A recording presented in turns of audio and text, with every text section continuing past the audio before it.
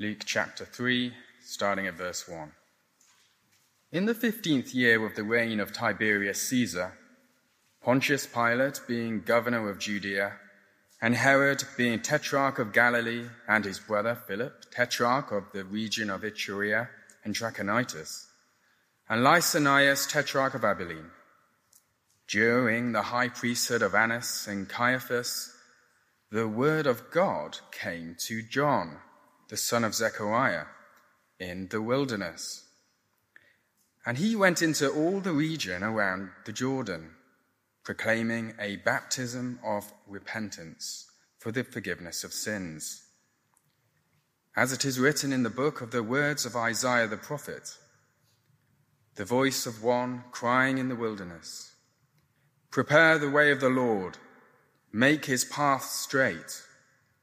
Every valley shall be filled, and every mountain and hill shall be made low, and the crooked shall become straight, and the rough places shall become level ways, and all flesh shall see the salvation of God."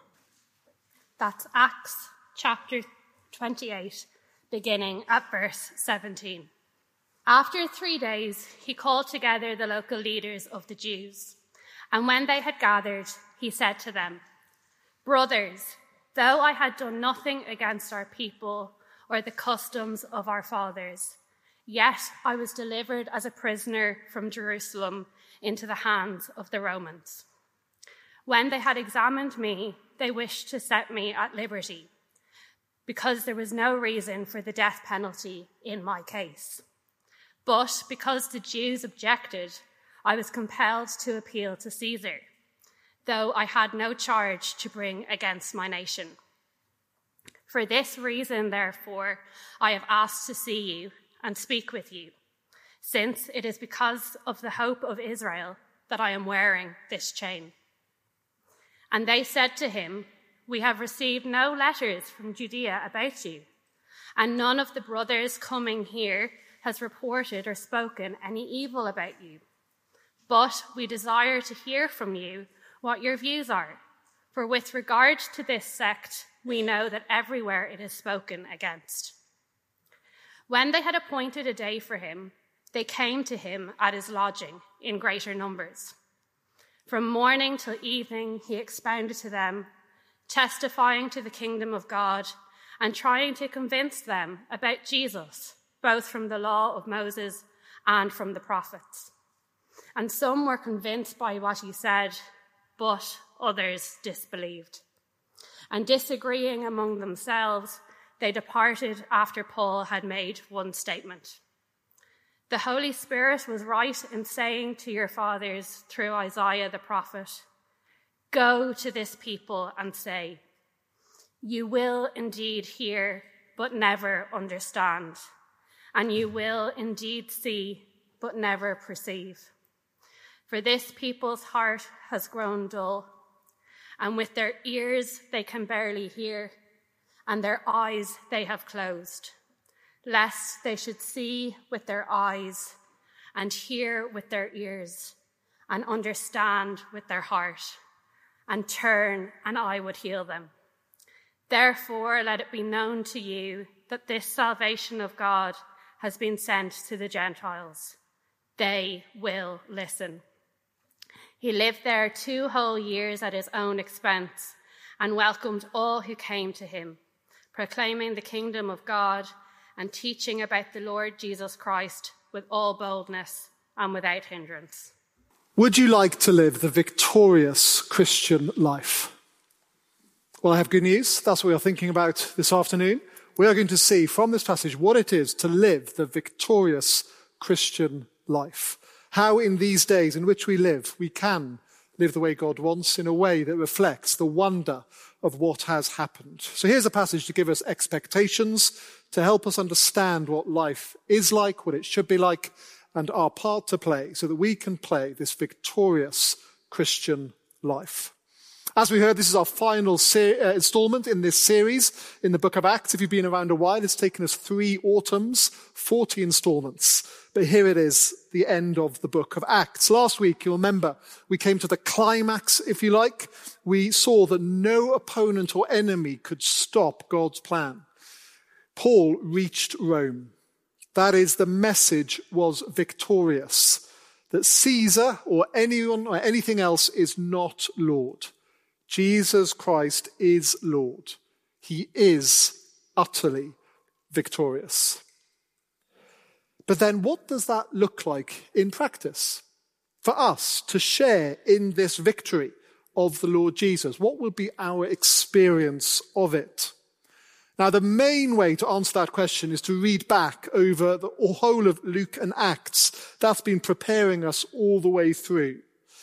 But to help pull that together, if you like, here right at the end, after the climax, after the victorious arrival in Rome, Luke has given us just a little bit more at the end of this book, as if to say to us, so Jesus is victorious. What now? Well, before we get into the details, as we've done over the last couple of weeks, we just need to grasp again that this is fitting into a much bigger picture, a bigger story. In fact, go back to the beginning when God created the world and humanity, but humanity turned away and so deserved God's judgment. So the urgent need from the beginning was for salvation. And that's what then drives the story forward.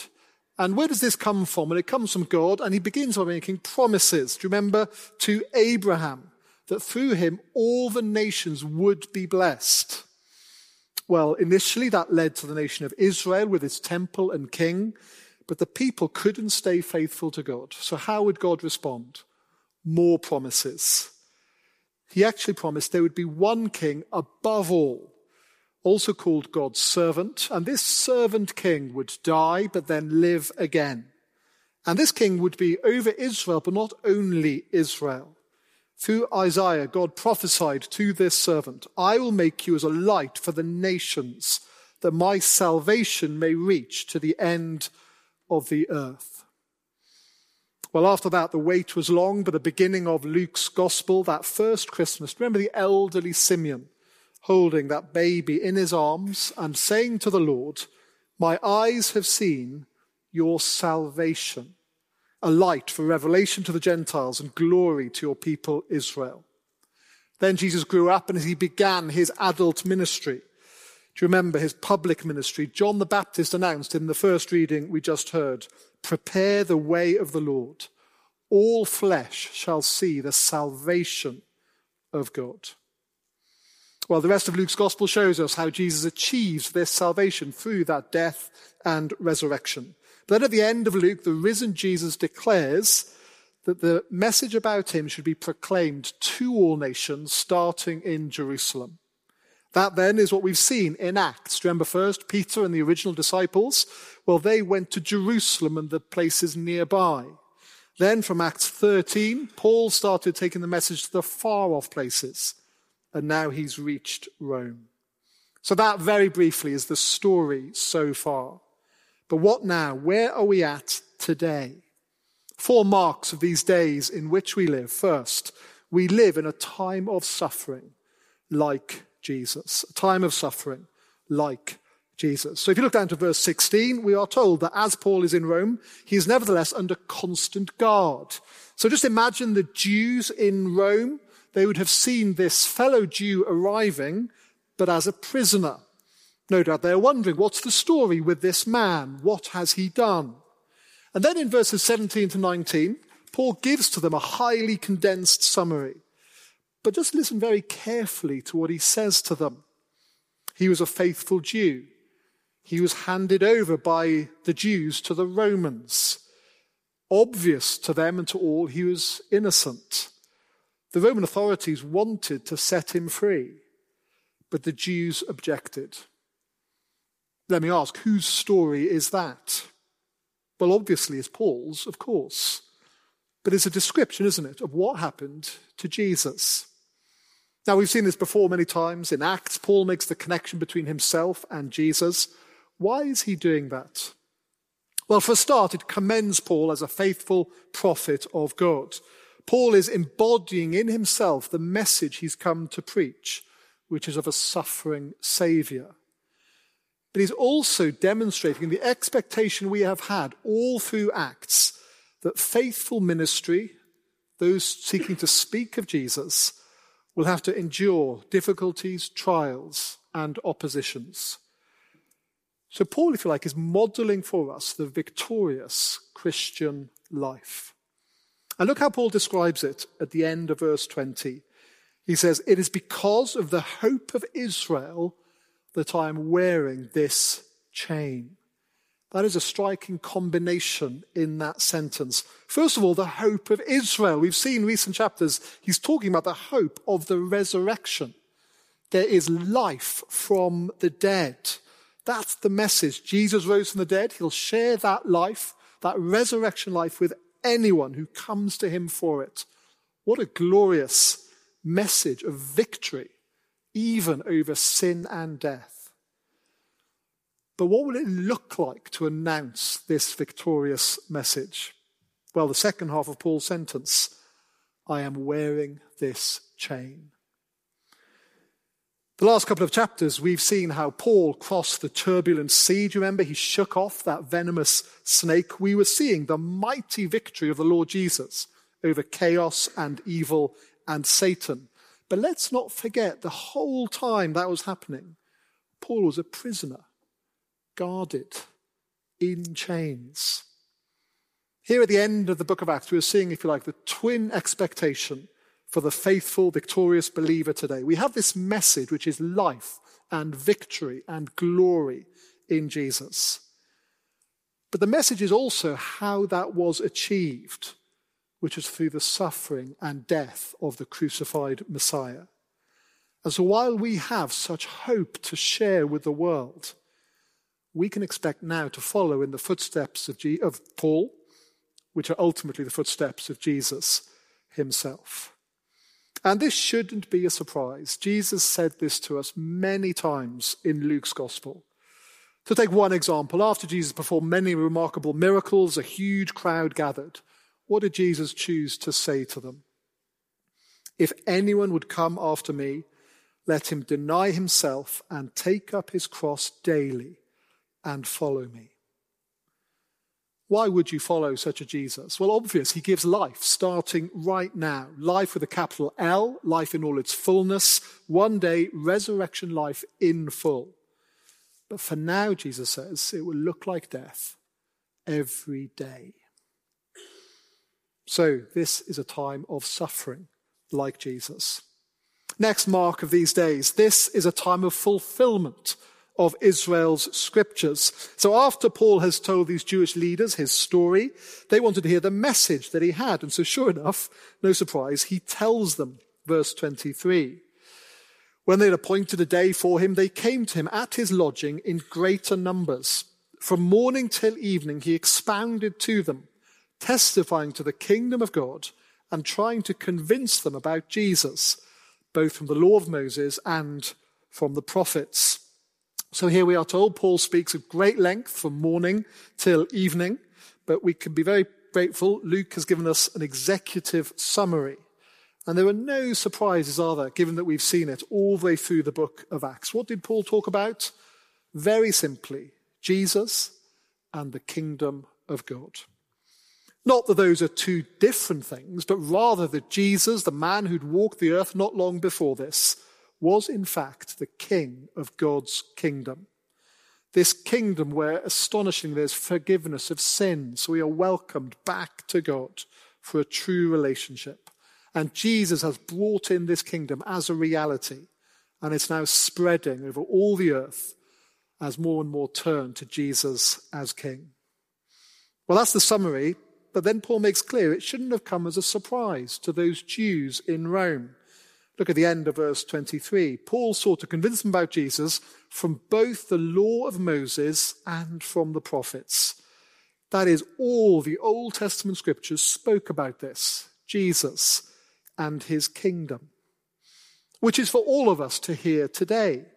So if we want to grow in our confidence of who Jesus is, if we want to understand better these days in which we live, well, God has provided what we need. Go to the scriptures, but not only to the New Testament, but also to the Old. Get to know them, because the Old and the New come together in Jesus and show us more of this kingdom of which he is king, and we are now members. So regulars here who attend the 4 p.m. come to our small groups on usual Tuesday evenings. We're seeing this, aren't we? In both the Gospel of John and in Romans, they are chock full of Old Testament references. Maybe at first we're a bit annoyed. We think this is making it all just a bit too hard, more complicated. But actually it's Paul or John inviting us to dig deeper, to see how it all fits together. Yes, it's going to take effort, but it'll be worth it, because there's this big picture to see, and all the strands will come together so that we are all the more persuaded that this gospel of the Lord Jesus is the culmination of the story of God at work in our world.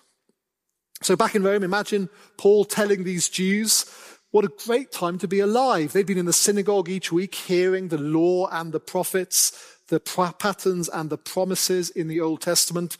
And Paul is saying to them, it's all now come to fulfillment and fruition. Look at Jesus. It's all about him. How exciting. What's the response? Verse 24. And some were convinced by what he said, but others disbelieved.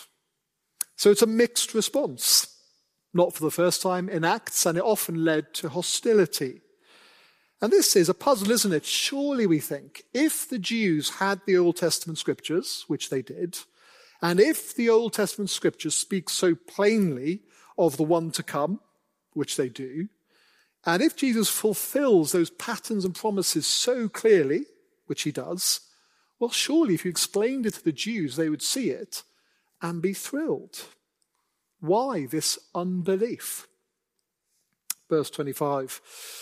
And disagreeing among themselves, they departed after Paul had made one statement. The Holy Spirit was right in saying to your fathers through Isaiah the prophet, go to this people and say, you will indeed hear, but never understand. You will indeed see, but never perceive.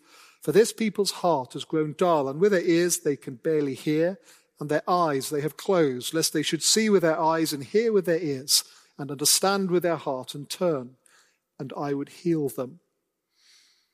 Do you see the point that Paul is making?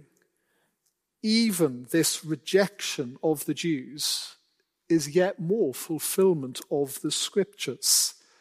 It was Isaiah. He was sent with a message in his day which he knew would be met with rejection. And so it was with these Jews. And there's a pattern here for us today. Because it really is plain who Jesus is if you set forth the evidence. He's the one the world's been waiting for. He's the one that we need. Even today you can see the correspondence he astonishingly fulfills in ways well outside his control. All that the Old Testament was pointing forward to. And yet today people reject, just as those Jews did in the first century. So it is a time of fulfillment of Israel's scriptures, but there is more to say about these days in which we live next. A time of salvation for the nations as well. We've reached verse 28. Paul is still speaking to these Jews and says to them, therefore let it be known to you that this salvation of God has been sent to the Gentiles. They will listen. So here, right at the end of Acts, Luke and Paul are trying to get us clear on what are these days in which we live. Well, these are the days of salvation. That's what the world needs. That's what the people that we know need right now, rescue.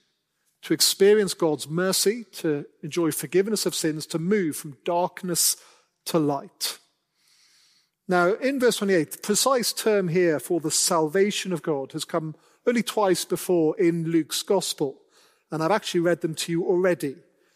It was Simeon right at the beginning who said, my eyes have seen your salvation, as he held that baby Jesus. And notice Simeon was a Jew who knew the scriptures, and so he knew that this baby was for the nations also, a light for them.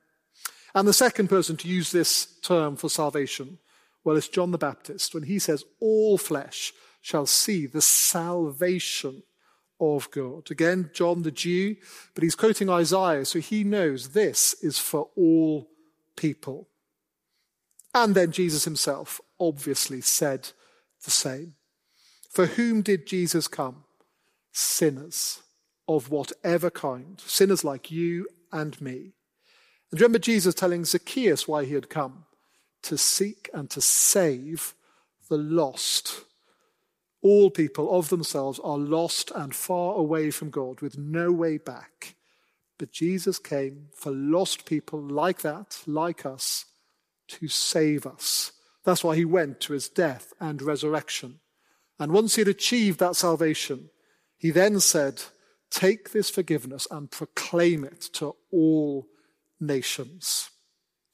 And that's what the book of Acts has been, the story of salvation going out to lost people around the world. So by Acts 13, we find Paul speaking to the Jews and saying, to us has been sent the message of this salvation. So 1 to 13 in Acts, the Jews have heard the message. But then from Acts 13 onwards, they go further afield. And then here in Acts 28, Paul can now say, it's been achieved. He tells the Jews the salvation of God has now been sent to the Gentiles, to the nations. It is out there, everywhere. God has kept his promise. He has achieved this salvation for all the world through Jesus and his death and resurrection. And so the message is now to go out for all to be rescued. Which fits with what we've seen in our first point. This is why Christians are willing to endure hardship, even suffering, in these days. Because our need, our greatest need, has been met in full. We are saved. We are freed from judgment. Our future is utterly secure and it's glorious. So now in the short term, while still alive here on earth, our concern is to be for the salvation of others. And Paul goes on to say there in verse 28, and they, that is the Gentiles, the nations, will listen. Because Paul has understood his own message, what we've seen in the book of Acts. It's not that everyone who hears the message will believe it, but we've seen the word of God will continue to increase and multiply and prevail mightily. Along the way, it will look like it's being rejected again and again, and we might feel that on our own experience. But now we know the message of salvation is powerful to achieve its purpose. As the news goes out, God will be at work, and people, the nations, will listen and receive it. Before we go on, notice again who in particular is hearing that the Gentiles will listen. Here in verse 28, Paul is speaking to the Jews. And in particular, he's speaking to the Jews who are rejecting the message. He's saying to them that they, that is the Gentiles, will listen. Why does Paul say that to the Jews? Is it in a fit of pique? Well, hardly. Rather, he is issuing, if you like, to them a challenge. He's saying those Gentiles, the nations, even though the scriptures were not in the first instance given to them, have come to see that Jesus is the Saviour of whom the scriptures speak.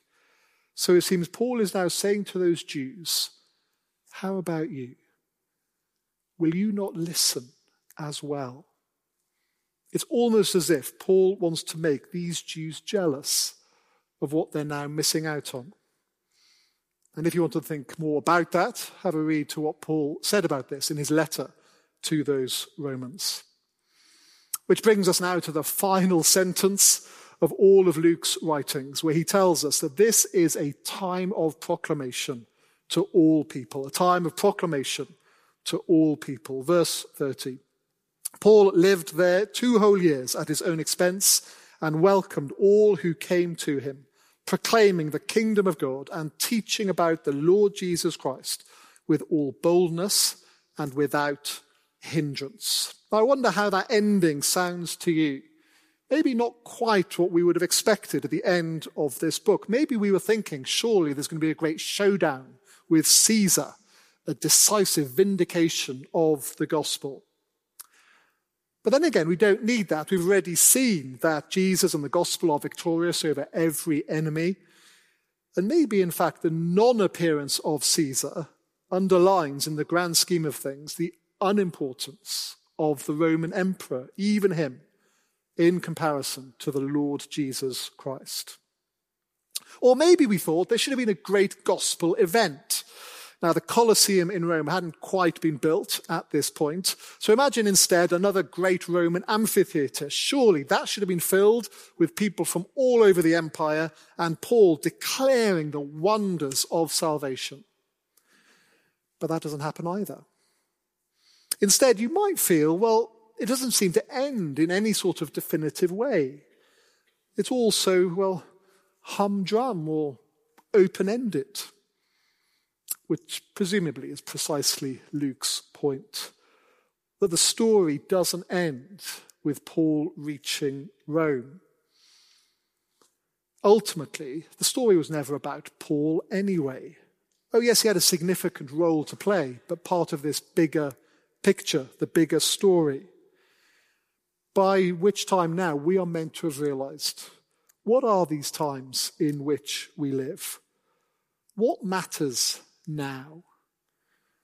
Well, we know Jesus has come in fulfillment of the scriptures. He's been victorious and he has brought salvation definitively, once and for all. But now what counts is for the word of God, the message of God of this salvation to continue to spread. By this stage in Acts, we are to be convinced this is for everyone. And now the work of getting that word out is for all of God's people. We are all to play our part in this greatest story ever, the story of God's salvation. And so that even is what Paul is doing as this book comes to a close. And yes, it's, you might say, low-key and humdrum, because that is what gospel ministry, wonderful and glorious as it is, normally looks like. Although the gospel is speaking of momentous matters, it's usually long-term, slow, as people meet one-to-one, maybe in a small group, maybe in a church gathering like this, slowly speaking and hearing God's word, believing it, and then seeking to live it out. That is what victorious gospel living looks like. Notice verse 30, Paul welcomed all who came to him. Those are weighty words. It's very hard for us to accept and work with all people. It must mean, for a start here, Jews and Gentiles. So yes, Jews in general at this point have rejected the message as prophesied, but the door of salvation is still open to them and to everyone else as well. People like us, but also maybe not like us. People who, otherwise speaking, we would never mix with or associate with at all. But like Paul, we individually and as a church must welcome all to hear the message. And what is the message? I love the way Luke does this. In case we've missed it so far, even the first time in this passage, we're told again, look at verse 31. It is the proclamation of the kingdom of God and the teaching about the Lord Jesus Christ. So there we are, final encouragement from Paul as he does it and Luke as he records it. Speak of Jesus, that he is the King, the promised King, that he is Lord of all, and that because of his death and resurrection, forgiveness of sins is on offer and a place in his kingdom forever. That's the message. And look, verse 31, Paul spoke with all boldness and without hindrance. Boldness has been a theme throughout Acts because we as then live in a world hostile to its creator, doesn't think it needs this salvation, doesn't want to hear about one who is truly Lord of all, including them, doesn't want to hear that there is one before whom we will all be held to account. But that is the truth. And now is the time for those who've realized these things to speak of them openly. That will take boldness because we've been prepared for what might follow. But in Acts we've seen that's why we've been given the Spirit of God himself, that we are never alone. God will equip us and strengthen us to do this work which he has called us to do. So be bold and be assured. Luke ends by saying the word of God was spoken without hindrance, which again is not to say there won't be difficulties or obstacles to the word of God going out. But Acts has shown us the word of God is able to and will overcome, whether it's geographic boundaries, whether it's ethnic diversity, whether it's social differences, whether it's legal obstacles, whether it's theological barriers. Ultimately, there will be no hindrance. In God's kindness, the salvation of Jesus is for all people, and the word of God is able to reach them all with this glorious salvation. I'll lead us in a prayer. Our Father, we do thank you so much for all that you've shown us through this book of Acts. We praise you again for this wonderful story of your salvation achieved in the Lord Jesus. We thank you again for those who, with courage, brought the message of salvation to each one of us. And so we now pray that this message of salvation would continue to go out to all sorts of people across this city and in all the earth. Would you equip us by your Spirit to play our part in this great story with boldness? And we ask this for your glory. Amen.